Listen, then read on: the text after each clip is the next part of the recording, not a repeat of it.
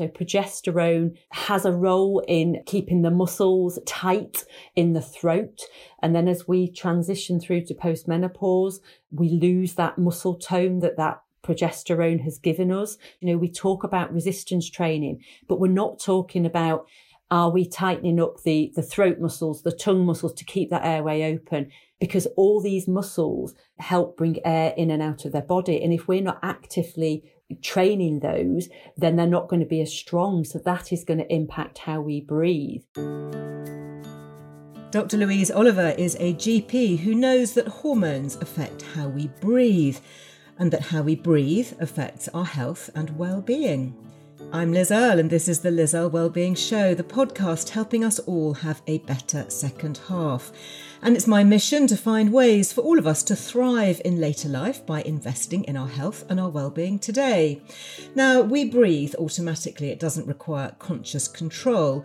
So we perhaps don't really think about it a huge amount, but we should, because our breathing affects every cell, tissue, organ and system in the body. And I know for myself that I often catch myself shallow breathing and just not paying enough attention to how I can regulate how much better I feel just by focusing on how I breathe, something I actually first discovered on an earlier podcast episode of this show with the breath expert James Nestor. Well, I'm especially interested today to look even further at how our hormones affect our breathing, as well as better sleep, something that really resonates, I know, with this audience here. So as well as being a GP, Louise is also a functional breathing practitioner and a therapeutic life coach. And she's here to make sure we're all breathing efficiently so we can keep ourselves as healthy as possible through menopause particularly and beyond.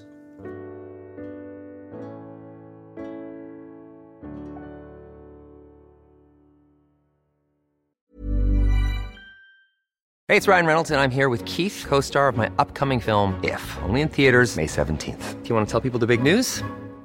All right, I'll do it. Sign up now and you'll get unlimited for $15 a month and 6 months of Paramount Plus Essential Plan on us. MintMobile.com/switch. Upfront payment of $45 equivalent to $15 per month. Unlimited over 40 gigabytes per month. Face lower speeds. Videos at 480p. Active Mint customers by 531.24 get 6 months of Paramount Plus Essential Plan. Auto renews after 6 months. Offer ends May 31st, 2024. Separate Paramount Plus registration required. Terms and conditions apply if rated PG. There's never been a faster or easier way to start your weight loss journey than with PlushCare. PlushCare accepts most insurance plans and gives you online access to board-certified physicians who can prescribe FDA-approved weight loss medications like Wegovy and Zepbound for those who qualify. Take charge of your health and speak with a board-certified physician about a weight loss plan that's right for you. Get started today at plushcare.com/weight loss. That's plushcare.com/weight loss. plushcare.com/weight loss. Well, very warm welcome, Louise. I'm very conscious, actually, as I sit here, that I should be breathing better, probably. So hopefully we're going to learn a lot and I'm going to not catch myself so shallow breathing. Now, you have been a GP with a particular interest in women's health for over 20 years, and we'll come to breathing in just a moment. But can I start by asking you what changes you've noticed, particularly in HRT prescribing over that time? I started my GP training probably just about 6 months before the big study that changed everything. So I have ridden the roller coaster ride of HRT. So years ago, it was a lot more oral prescribing and synthetic progestogens. And now obviously it's very different. And there was a period of time that not many women wanted HRT at all. So I've seen a complete different spectrum from at the beginning of my career to what I'm prescribing now. That's really interesting. And I'm glad that you've actually mentioned the difference because, of course, that awful study, which we're still getting over the legacy of basically flawed interpretation of data, was based on the old style oral estrogen and, as you say, synthetic progesterone or progestogens even. And now, of course, modern HRT, transdermal, has been shown to be so effective and so safe, and the body identical micronized progesterone in particular. So yeah, I'm really pleased that you highlight that. So you've seen a pickup, have you? Oh, definitely. Obviously I did a lot of prescribing at the beginning of my career, then very little in the middle. And then obviously more recent years, there's a lot more interest in HRT, and what I've found is micronized progesterone is definitely better tolerated than the synthetic progestogens that I used to prescribe. And women are definitely seem to be getting benefits from it. So yes, the difference is quite marked, really. Yeah, good. Well, long may that continue. So let's turn our attention to breathing, the sort of main focus of today. At what point in your career did you hit upon breathing as a particular area of interest or importance even? It was a very random journey and it wasn't a planned thing at all. And the honest answer was I was in an appraisal a number of years ago and I hadn't planned what I was going to learn about over the next 12 months. And I just said mindfulness. And I've been on a very unstructured, unplanned journey. And throughout that time, I discovered how breathing is linked to the autonomic nervous system. So that system where all our unconscious processes are controlled. And actually by how you breathe, you can actually steer that system. And in addition to that, along that journey, I became a perimenopausal snorer and that affected how I functioned completely. And then I corrected how I breathed and my snoring stopped. And then I could function again and I wasn't grumpy and my husband and I could be back in the same bed. And then I had a very profound moment actually with a patient when I was fitting a contraceptive coil. And at that moment, I thought there's something so powerful about this. People, I want to train, I want to learn more about it, and I want to help others to benefit. Wow. Now, fitting the contraceptive coil, presumably that is releasing a little bit of progesterone, progestogen even. Yeah. Was that part of the process or was that something else unrelated? I run a contraceptive clinic on a fortnightly basis. And when I was beginning to learn about breathing, I was suggesting to women to breathe in different ways so that it could help potentially pain relief. And it was quite interesting what I observed when I was instructing them how to breathe in different ways and actually how different women respond to different ways of you suggest to breathe. But there was one lady that had she has given me permission to discuss this anonymously. She'd had a very traumatic birth and approached me and said, I can't face the thought of getting pregnant. I want something reliable. Can you please fit a coil as soon as possible? I can't bear the thought of getting pregnant again. And so I arranged it and she came in and she was in a complete fight-flight state, literally shaking with fear because obviously the last time she'd been examined, it was a very traumatic experience. And I brought her in, I checked that she still wanted the coil fitted, but it was quite obvious I wasn't physically going to be able to fit it because she was shaking and her muscles were so contracted. And she said, please don't, you've got to fit this thing. And so I asked her to lay down and I thought, this is not going to be possible. So I thought, well, the only thing I can do is I'll get her to breathe in a way that tries to calm her down. And being honest, I sat at my computer and I thought, I'll just give her 5 minutes and then I'll have to ask her to leave because it's not going to be possible. Right. And in the corner of my eye, I kid you not, she melted into the couch. Like, I cannot tell you, her complete muscles melted. I then looked at my assistant and we looked at each other, thought, right, we'll fit the coil. I fitted the coil. I had to tap her on the shoulder to say, I've finished now. I put her in the breathing, put her in her profound, honestly, I moved her from the sympathetic state, so that fight flight response, into a profound parasympathetic state, a relaxation response. She was still awake, but she had really very little recollection that I'd fitted it. And the three of us sat there in the room and just actually said, what on earth happened? And it was at that moment I thought, what just happened? It was like I'd given her a sedative. It really was like I'd given her a benzodiazepine injection. It was profound. How extraordinary. Well, we will definitely come on to learning that technique. Let's go back to basics perhaps, because breathing is an automatic process. And I guess we don't think perhaps that we need to even think about it just because it's automatic. But that doesn't necessarily mean that we're definitely breathing in the best or most efficient way, does it? Correct, absolutely. And I've been a doctor a long time and I've learned so much about breathing because exactly as you say, I was taught that breathing is like this and this happens. But actually there's a spectrum of breathing efficiency. So an individual can breathe efficiently or an individual can breathe really inefficiently, and there's a spectrum in between. And for example, when I started snoring, I slipped down that ladder and I wasn't breathing efficiently. But what was interesting was I didn't think there was anything wrong with how I breathed, because I still was running 3 times a week at that point. I have a healthy weight. I didn't feel breathless. And I remember the moment when I actually looked at the definition of sleep disordered breathing, and I actually thought, oh my goodness, I have sleep disordered breathing. And I felt quite negative about it, because I thought, well, that can't be right. But it clearly was, because I was heavily snoring. So you don't always sometimes realise if you're breathing inefficiently, but your body will always ensure that you're breathing, because it's a survival beast and it wants to stay alive. But the body will make so many different adaptations to ensure that you're getting that oxygen in and you're releasing the carbon dioxide. But that can lead to symptoms in other systems or other areas of the body. That is completely fascinating. Now, I'm going to have to pick up on this point, because speaking, within this circle of trust, I'm going to share with you that I am also a menopausal light snorer. Mm-hmm. And I only discovered this actually fairly recently, because I installed a sleep app on my phone. And although my phone is turned off, obviously, when I'm in bed and going to sleep, it actually records snoring. And I remember the first time I woke up and I clicked it to see, what my level of sleep was and my REM and all of that it tracks. And I was absolutely mortified to hear, that I could be snoring. And I'm not aware that I've ever done that in previous years. Is menopausal snoring a thing? And if so, is it governed by hormones? What's actually going on here? Why do we snore?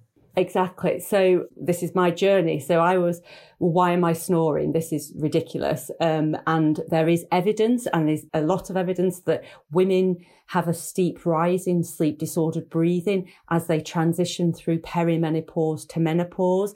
And even when the scientists correct for weight, because of course, if you put on weight, you would be more likely to snore. But even when they remove that, there is still a steep rise as women transition through. So this is a thing. And from my experience, because obviously I start to ask my patients some time ago, and I generally have to signpost the question because it seems a bit odd, but your symptoms sometimes could be related to the way you breathe when you're asleep. Can I ask, are you breathing with your mouth open? Are you snoring? Do you have noisy breathing?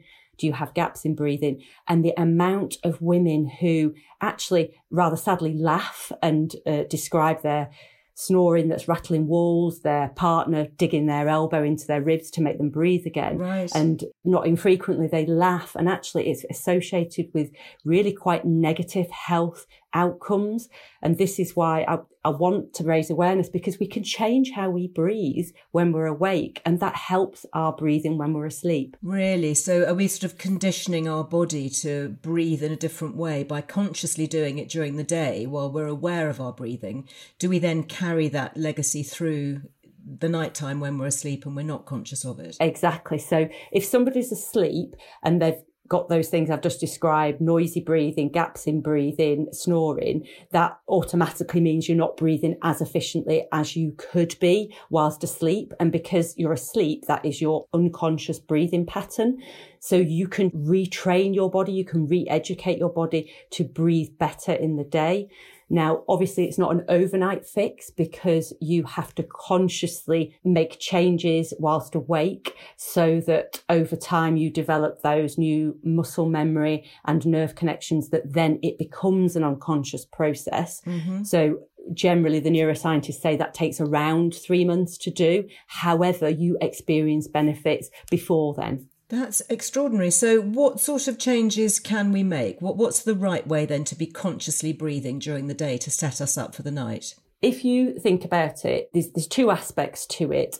So if we think about the actual tube that we're breathing in and out of, so the airway that we're breathing in and out of, we want that airway to be as open as possible, as strong as possible, and combined with nasal breathing. So that's the first aspect of it. And we can dig into that a bit more. Mm-hmm. And then the second aspect, which is the aspect that is a little bit more tricky to explain, is we have to think about the volume of air that we're bringing in and out of our body. If we try and make it easy for people to understand. So I went to a cafe and I'd ordered a thick milkshake, and they said I had to drink it with a paper straw. I know it's a thick milkshake, so I'm going to choose a paper straw that's wide and that's strong. So that's like the airway. And then when I'm trying to take that milkshake into my mouth, I know that if I suck hard and fast with a big volume of milkshake, that straw is more likely to vibrate or collapse. And that is snoring is the vibration, and obstructive sleep apnea, the gaps in breathing, is when it collapses.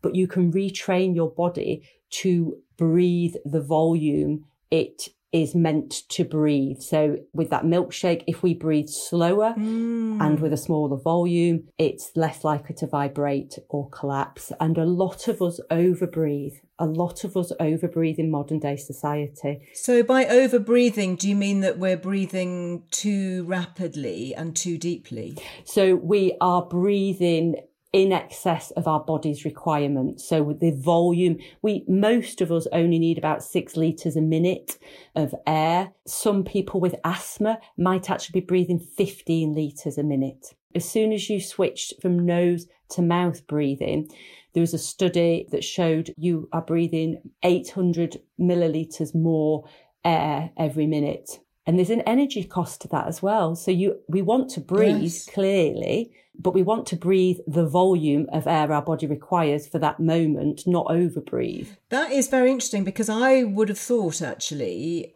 before we started this conversation, that you'd be telling me to actually, Liz, take deeper breaths. You need more air in your lungs, and that's going to calm you down and help the parasympathetic nervous system, not less breath. We don't want people to underbreathe all the time, because clearly you need a certain amount of air coming in, but we want it to match what our body requires. And unfortunately, the way that we're living in modern day society, because we're not necessarily living as we've been biologically programmed to live, it tends to fuel people over breathing. So if you go to the supermarket as you're driving along, look at, obviously without crashing, look at people and just how many people are mouth breathing. As soon as you're mouth breathing, you are set up that your body's not breathing as it was designed to do. A newborn baby just nasal breathes. So we've been designed to nasal breathe, but we're over breathing. And what happens then is there's all sorts of adaptations to that. But also we think that if we breathe slower, we actually have got more chance of moving the diaphragm. Because if we breathe fast, we tend to breathe with our upper chest, and we're not actually then moving the diaphragm. And when we breathe with our diaphragm, that does help that parasympathetic response. It is more calming. But if we're breathing fast and with the mouth, you're less likely to be using your diaphragm. Right. Okay. So I'm sitting here making a very conscious effort to keep my mouth closed. Tricky when we're talking, obviously.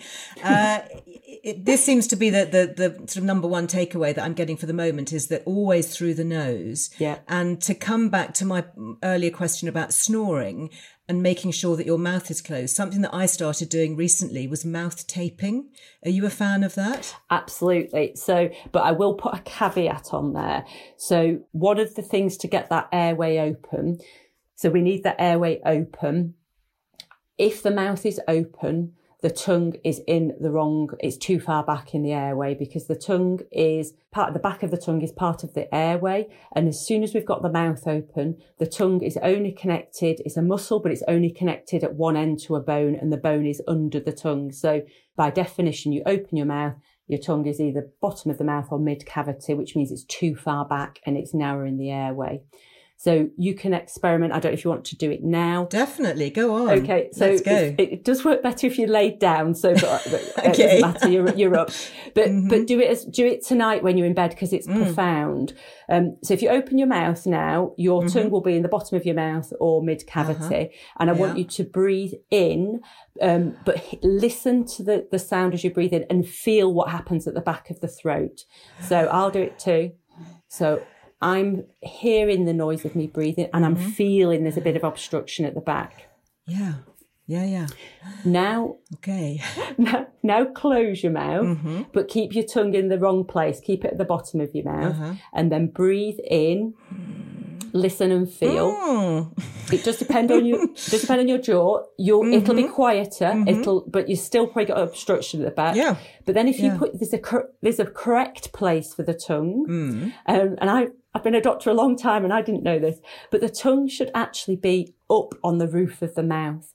So the tongue should be flat against the roof of the mouth, with a little bit of suction. And as you're doing that, you'll actually feel, because it's attached underneath your chin, you'll feel the skin under your chin slightly tighten up, which is an aesthetically rather nice. I'm definitely tighter on my chin than I used to be. I was going to say, that's very good. That was a tip I learnt from a photographer years ago when I was having my picture taken. They said, if you want to tighten up your jawline, press your tongue against the roof of your mouth. And it really works. I do it to this day, but I don't do it while I'm in bed and asleep. So is that something, when we go to bed then, should we be thinking all the time, keep your tongue pressed up to the roof of your mouth? Obviously, when you're asleep, it'll just revert back to what your general unconscious pattern is. So if a lot of us are mouth breathing, so by definition, if you're mouth breathing in the day, then your tongue's just being trained to be in the wrong place. So like that photographer said, I say to people, do the tongue routine. So every time they get a glass of water, flick the kettle on, go to the toilet, wash your hands, just say tongue, and put that tongue flat on the roof of the mouth, with a little bit of suction, but the tongue is really a very strong muscle. So you don't want sort of wonky teeth at the front. So put the tip of the tongue on the ridge of tissue that's just above the back of the front teeth. And you want to make sure your lips are sealed, but you don't want to clench your jaw. So you could have your teeth in light contact. For me, I generally clench them. So I like to have a couple of mils gap between. And you do actually, if you've not been doing that, you actually ache on your cheekbones and you ache under your chin probably for a week or two. But if you do that routine with those activities every day for 3 months, and then you get your mouth closed at night, then that frees the airway up, and you would develop that muscle memory, those nerve connections, that it becomes unconscious. If people do it when they're in bed, asleep, they do those different positions, it's quite marked how much more freer it feels at the back of the throat. So it's going to be much less likely to snore or collapse. But you do need to get the mouth closed. Now, I like, when I'm working with individuals, I like to use a product where it goes around the mouth. And the reason being is if you tape across the mouth and someone has a very high breathing volume, you've not corrected that with that individual. And then that individual might have to still release that air until they've retrained their body. And what can happen if you fully tape and that happens, you can get mouth puffing. So it's where someone's trying to release the air through the mouth tape, but they can't. And then that actually can slightly obstruct the airway at the back. Whereas the product that I used initially was myotape. So it was designed by Patrick McEwen, and it goes around the mouth. It's put on with some elastic tension, and you stretch it by 30%, stick it on. And then when you're relaxed, it closes the mouth. But if your body did need to breathe out some excess air, it can override that and do that. So I like people to start off with something around the mouth. But then I fully mouth tape now because I've got no problem now. My breathing volume's fine. But if what I know about the importance of nasal breathing when you're asleep, I want to ensure my mouth is closed. How fascinating. So mouth taping, is this something that everybody could consider, whether they're a snorer or not? Is it actually going to be more beneficial for us when we sleep to tape our mouths to make sure that we're only ever using our nose? Certainly it is something, if you think that you're breathing with your nose whilst asleep and you're fairly sure of that, then there's no need to do that, because that's okay. But how do you know that? Obviously, if you're waking up in the morning and your mouth is terribly dry, you're coughing, you're wheezing, you've got nasal congestion on wakening, you've got a headache, those things are suggestive that you are mouth breathing at night. And certainly that is something that people could consider. However, the tongue position and getting the mouth closed is one aspect of it. Obviously, strengthening up the muscle of the airway is another aspect of it. And that will work for some people, just doing that, because again, it depends on how inefficient your breathing is. but you ideally want to train your body so that you're not over breathing. And that sometimes is the bit that can be difficult if someone is excessively over breathing or excessively sensitive to the buildup of carbon dioxide. That bit can be more tricky to train, but perfectly trainable. You mentioned carbon dioxide. Can you explain how oxygen and carbon dioxide, how they each play a role in our breathing pattern? When we breathe in, obviously we take oxygen into our body, and then as we're breathing out, we get rid of the waste product carbon dioxide. But carbon dioxide, it's not just a waste product. We need carbon dioxide to help release oxygen to the cells of our body. So a common misconception that people have is so if I say to you, perhaps Liz, right, we're going to both walk up a hill, but we're just going to maintain nasal breathing. So we'll march up that hill, and then at some point both of us would start to feel sort of slightly suffocated. We'd feel what I call air hunger. So you're starting to feel suffocated. And the common thought process then is I've dropped my oxygen levels and I've got to open my mouth to breathe. Right. At that point, when you experience air hunger, it's often not that your oxygen level has dropped. What's happened is your carbon dioxide has reached your personal tolerance level.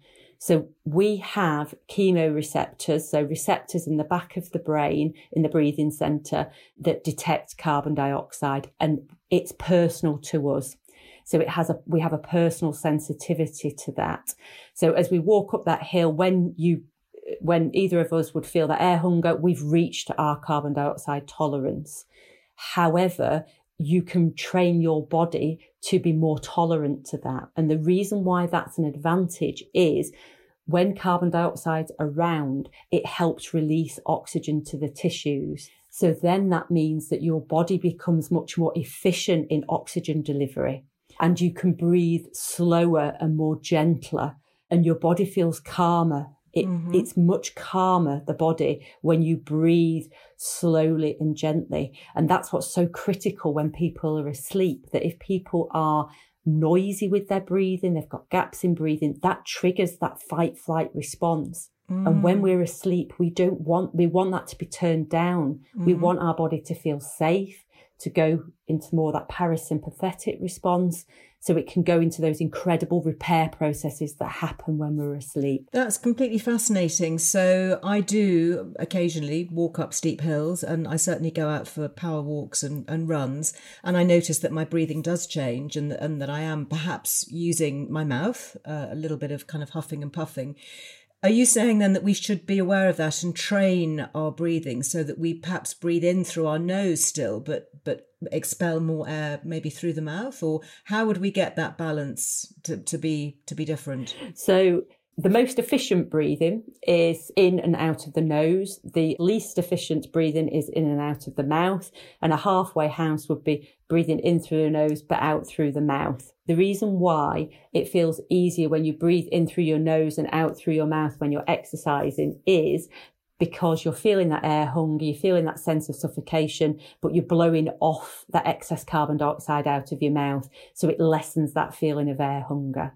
What I would say is have an understanding that when you feel air hunger, it's not necessarily a bad thing. So one option could be to either slow down the walking, or even just to pause and just to try and sort of continue the activity with some tolerable air hunger. So not enough to cause distress or a panic, because obviously a feeling of suffocation can induce panic, but just to sort of ease off the gas a little bit or just slow down. And then if you can sit with a tolerable air hunger, it actually retrains your chemoreceptors to be more tolerant. However, I would say there's certain exercises I teach on my courses where it's easier to do it at rest, and then it becomes easier to do the exercise with just nasal breathing. But it very much depends on people's sensitivity to carbon dioxide. You know, if people have particularly long COVID, POTS, often asthma. There's certain conditions that they would be very sensitive to the buildup of carbon dioxide. I had one patient with asthma who I just asked them to close their mouth for 1 minute, and I timed them on my phone just to check that they could actually breathe through their nose for 1 minute. And they could, but they got air hunger just from having their mouth closed for 1 minute. It's absolutely fascinating. Well, stay there, Louise. We'll come back in a moment because I really want to drill into some of those conditions that you talk about and, of course, chat menopause and hormonal health in relation to better breathing.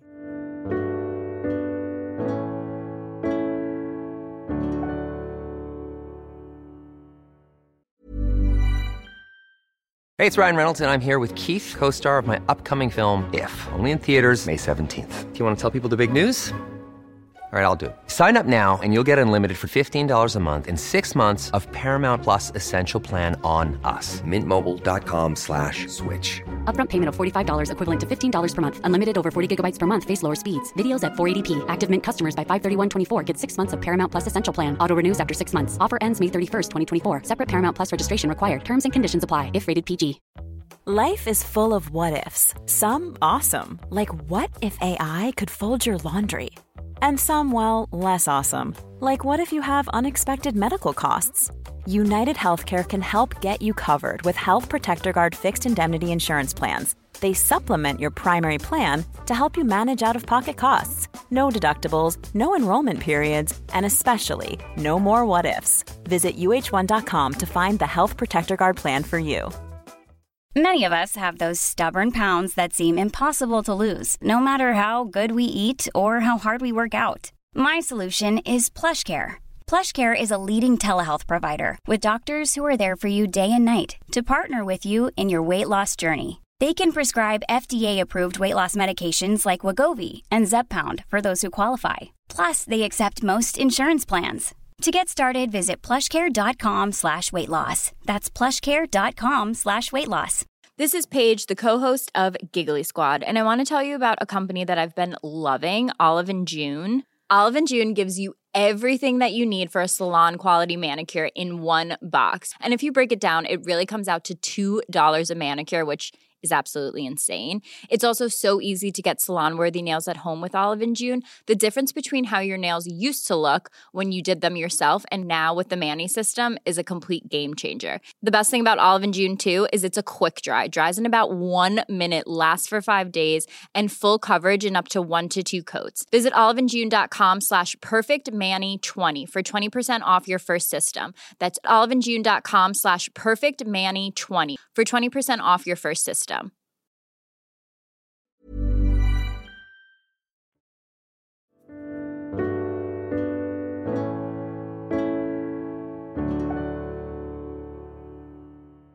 So, Louise, I'd love to pick up on some of those things that you mentioned earlier. In particular, we talked a little bit about snoring and about the impact during your journey was during perimenopause. Mine has actually been postmenopause. What are hormones doing here? Because presumably that is having some impact on our breath. Is that our fluctuating estrogen levels? It's something to do with hormones. As you can imagine, Liz, there's not enough research on it. So sure. we need more research on it. It happens. It's quite clear it happens. And the sleep consultants quite clearly, I was on a lecture recently, and without me saying anything, menopause is a risk factor for sleep disordered breathing. And certainly it's thought to be to do with the progesterone. So progesterone has a role in keeping the muscles tight in the throat.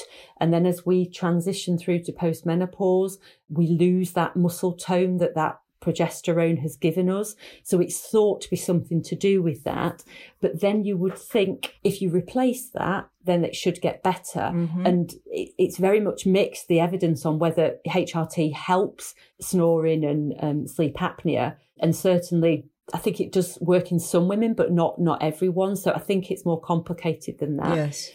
The other thing, of course, is we know that if we're certainly it's normally around age 30 to 40, if we're not exercising, if we're not training muscles to keep strong, they're going to get weaker. There's no difference in there with our breathing muscles. We talk about resistance training, but we're not talking about Are we tightening up the throat muscles, the tongue muscles to keep that airway open? Are we doing breathing exercises to make our diaphragm strong?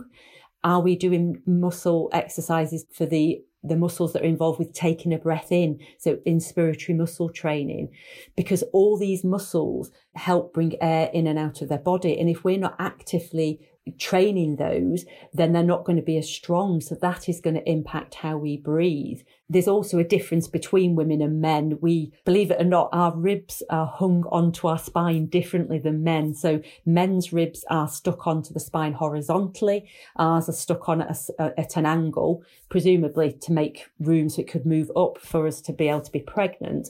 But that does predispose us to be more upper chest breathers, whereas men would probably be more diaphragmatic breathers. What I would say, though, is there's always more men than women that have sleep disordered breathing at any age, but there is a steep rise in women as we go through the menopause. And obviously sleep disordered breathing is associated with dementia, increased risk of heart attack, stroke, accidents, death, because people fall asleep at the wheel, functional problems with memory and concentration and focus. No, over the years, I've definitely moved sleep up my priority list and realised that it's something that we need to protect and preserve, and that, I need to absolutely prioritise.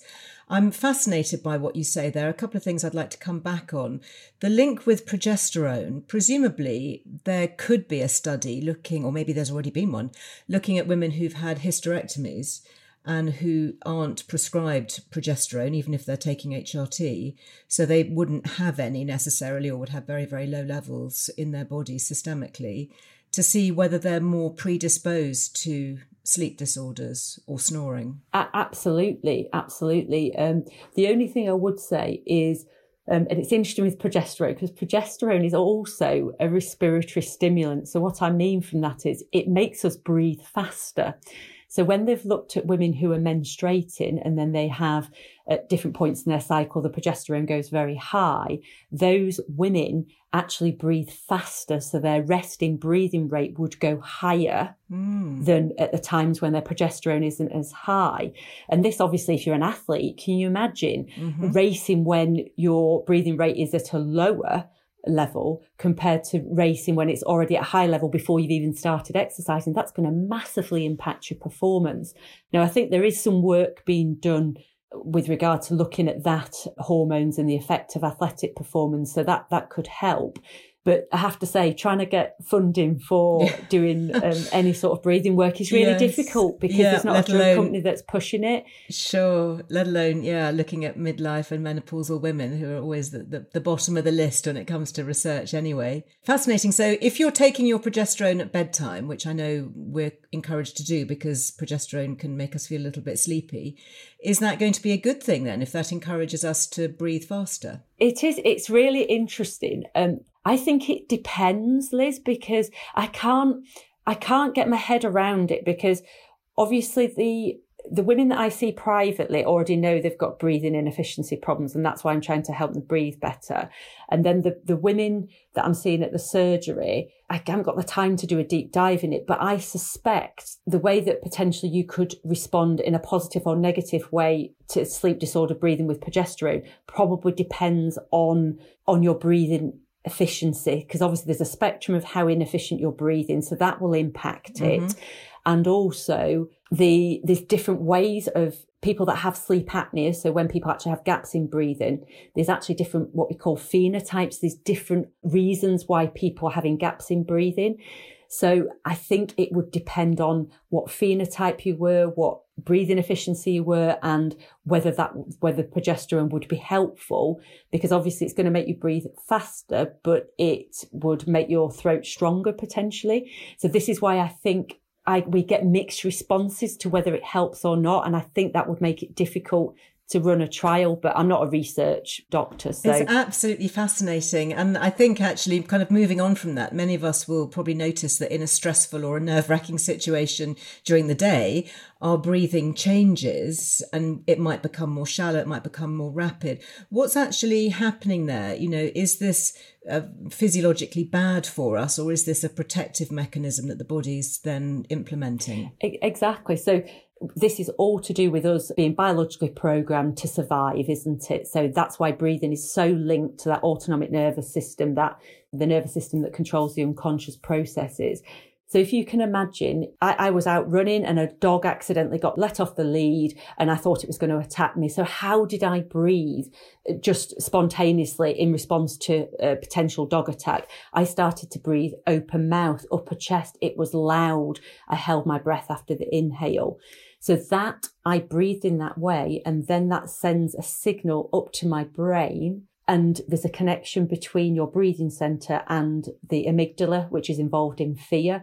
You're breathing in that way. And then that sends those signals around your body that quick, you need to, either fight or run away or play dead. So your body, all those unconscious processes go into that mode of protecting that individual.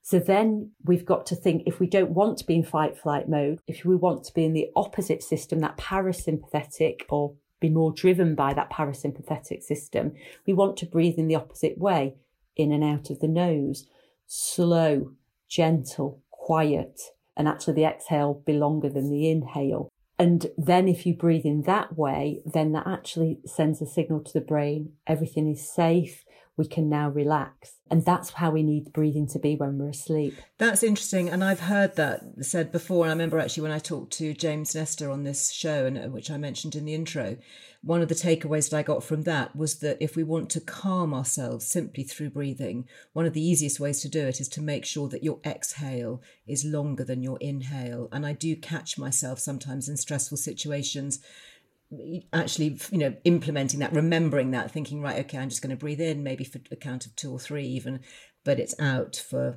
4 or 5 or even longer. So can that work generally as a sort of golden rule to keep us calm when we're feeling anxious? Absolutely, yes, because the in-breath, the inhale is generally more sympathetically driven, more fight-flight driven, and the exhale is generally more parasympathetically driven. So if you make the exhale longer, you're steering your body to be more parasympathetically driven, definitely. Now, the only thing I would say is there are some people who are incredibly sensitive to the buildup of carbon dioxide. So if you ask that individual to close their mouth and to, say, breathe in for 4 and out for 6, literally in some people you'll put them in a panic attack, because if you ask an individual to close their mouth and breathe in through their nose for 4 seconds and breathe out of their nose for 6 seconds quietly, in some people who are very sensitive to the buildup of carbon dioxide, that would generate air hunger and potentially make them feel really quite panicked. And that's what I observed when I was doing the contraceptive clinic. So the lady I discussed, I asked her to close her mouth, to breathe in and out of the nose quietly, and to breathe at 6 breaths per minute. So in for 4 seconds and out for 6 seconds. And that put her in a profound parasympathetic state. Wow. I did that with some other patients, and I made them feel absolutely dreadful. Oh dear. Absolutely dreadful.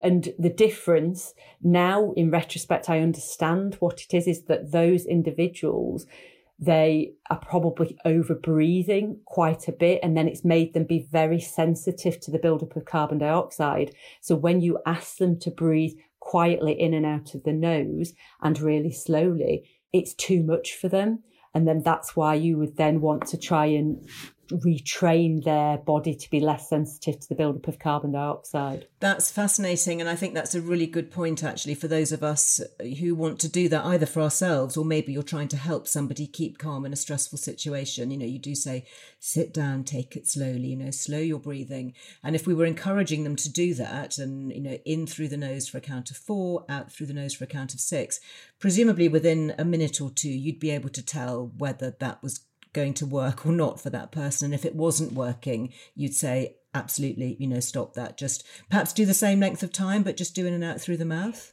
You can do, but again, you're not going to calm down, because if you're mouth breathing, you're more likely to generate that fight flight response. So I suppose what you could just try and say, instead of saying breathing at a certain rate, just trying to get their mouth closed and just getting them just to do nasal breathing. There is an exercise that I teach that is a very, very gentle exercise that we use when people are sensitive to the buildup of carbon dioxide. Because if someone is breathing really fast and can't calm down, when you tell them to slow their breathing down, it's really difficult to do that, isn't it?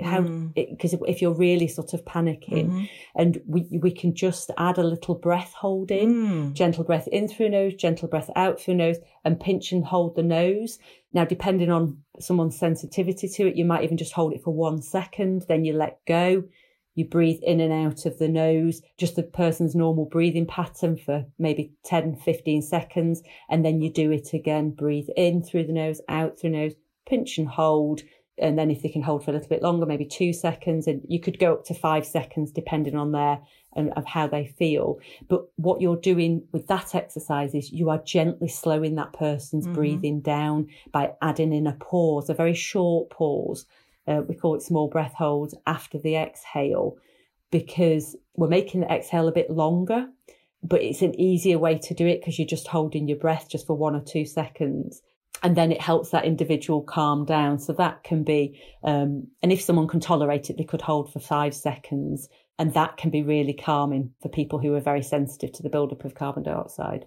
So what you're saying there is you breathe in and out and then you hold. So I've read breathing protocols where you breathe in, you hold, and then you breathe out. But you're saying actually to go in, then out, and then hold, that's the better option? It depends with when you change your breathing. So when someone has a breathing exercise, they are literally changing the physiology. So it depends what you want to do. So obviously the situation you just described is someone is breathing fast and maybe is feeling a bit anxious. We want to calm that individual down. So as James Nestor said, if you make the exhale longer, you will bring on more of a relaxation response. So if the aim of doing that breathing practice is to calm someone down, it would be better to do a hold after the exhale, because you're making that exhale, you're tricking the body. Okay. The exhale is longer than the inhale. Yes, got it. Obviously, if you do box breathing, which, as you say, you breathe in and hold and then breathe out and then hold, the actual inhale and the exhale are the same, aren't they? Yeah, got you. And why would you do box breathing? Why would you do that technique rather than the calming one? At what point would you use box breathing? When would that be helpful? So for me, my role when I'm helping people breathe, my role is to help someone breathe efficiently. So my breathing exercises are it's just about getting that person to breathe efficiently. So I want to do exercises that improve carbon dioxide tolerance, and most of them are probably more to drive a parasympathetic response, because often people that are breathing inefficiently, there may be an element, there's some stress there as well. It's nuance with breathing, because breathing, it depends on what do you want the outcome to be. So with me, it'd be the outcome, I want to improve breathing efficiency. But if you're already breathing efficiently, it might be you want to shift between the sympathetic and the parasympathetic. So if you were doing a box breathing, you're shifting because you're doing a hold after the inhale, then you're doing a hold after the exhale. So you're sort of switching between the two sides of the autonomic nervous system. Got you. And last question here, which I guess is the opposite of all of that, is thinking about our modern lifestyles now during the day. And I know personally, I spend a lot of time writing. I'm on a screen a lot. And sometimes I realised I haven't actually breathed for a while. So actually not breathing, presumably that is, obviously if you take that to extreme, is a seriously bad thing. But why is it? Why do we suddenly sort of realise that, gosh, I haven't actually had any proper breath? And what steps could we take practically to make sure that we don't do that? Well, there is actually a condition called email apnea. So someone I think I have that. So I think you've just described that. So someone observed people's breathing whilst they were, as you described, on the computer, but I think it does happen with text messages as well. And people tend to hold their breath after the inhale, which obviously extends the inhale, which drives that fight-flight response. Okay. And then the exhale will be very short. Now, obviously, there's not been studies done on the long-term complications of that. Obviously, there isn't the research there, but it definitely has been noted that it does happen. So I suppose it is it's making sure that tongue's in the correct position, trying to just keep coming back to reminding yourself of nasal breathing. And I suppose just having a tiny mindset on your breathing. And when you start to tap into how you breathe, you do develop this mind-body breath connection. So you notice when you're maybe holding your breath, as you say, and then it's coming back, isn't it? To then, right, let's just try and breathe in and then breathe out sort of softly and gently in and out through the nose. But what does naturally happen I spend a lot of time on my individual and group programs teaching people to become more tolerant to carbon dioxide. And what's beautiful about it is it naturally happens that as you become more tolerant to the buildup of carbon dioxide, the breathing just becomes like that. So you breathe in and the exhale then becomes longer than the inhale. There's actually becomes a slight pause after the exhale before you get that drive to breathe in again, because you'll become quite tolerant to the buildup of carbon dioxide. So that resting unconscious pattern just naturally becomes like that. And I've felt that within myself, but obviously I see it with other individuals as well. So the carbon dioxide part of it is probably the more difficult bit to teach, but it's the bit that I think is just so incredibly powerful. Absolutely fascinating. Louise, thank you so much. I'm sitting here so much more aware now of how I'm breathing, and I'm definitely going to be putting everything that you've talked about there into practice, and I'm sure feeling so much better for it. Thank you. It's been an absolute pleasure to have you here on the show and to talk us through it all. So thank you again. Well, thank you very much, Liz. Oh, Louise, what a fascinating deep dive into something many of us might never have given much thought to before. Few things that I've scribbled down on my notepad here. And one is that I am clearly, or was, a perimenopausal and am now a menopausal snorer, something that I need perhaps to address. And also email apnea. Who knew that was even a thing? Yep, hands up. I am definitely in that category. And texting. Have you noticed that if you're texting perhaps something slightly tricky or stressful, that you do tend to hold your breath? So yeah, next time you reach for your phone or your laptop, just think about it. Think about how your breathing is actually going to better enable you to manage that potentially stressful situation and response, maybe. Anyway, lots more about breathwork and meditation, and of course lots more besides, over on lizarwellbeing.com.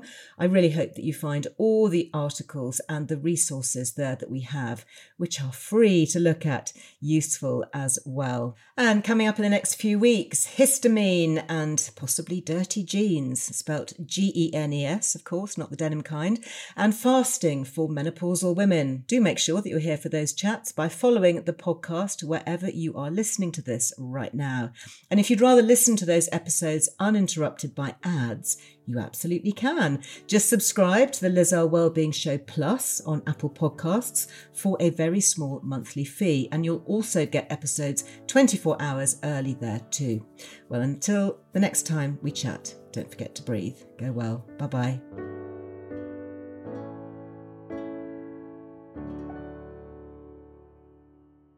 The Liz Earle Wellbeing Show is presented by me, Liz Earle, and is produced by Anushka Tate for Fresh Air Production, with additional production support from Ellie Smith.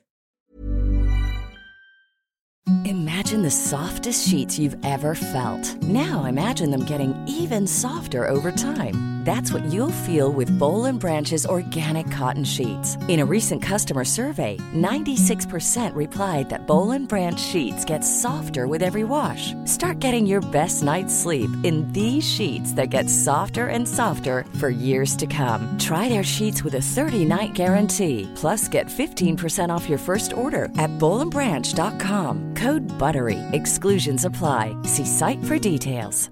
Hi, I'm Daniel, founder of Pretty Litter. Did you know cats tend to hide symptoms of sickness and pain? I learned this the hard way after losing my cat, Gingy. So I created Pretty Litter, a health monitoring litter that helps detect early signs of illness by changing colors, saving you money and potentially your cat's life. Pretty Litter is veterinarian developed, and it's the easiest way to keep tabs on your fur baby's health right at home. Go to prettylitter.com and use code ACAST for 20% off your first order and a free cat toy. Terms and conditions apply. See site for details. Planning for your next trip?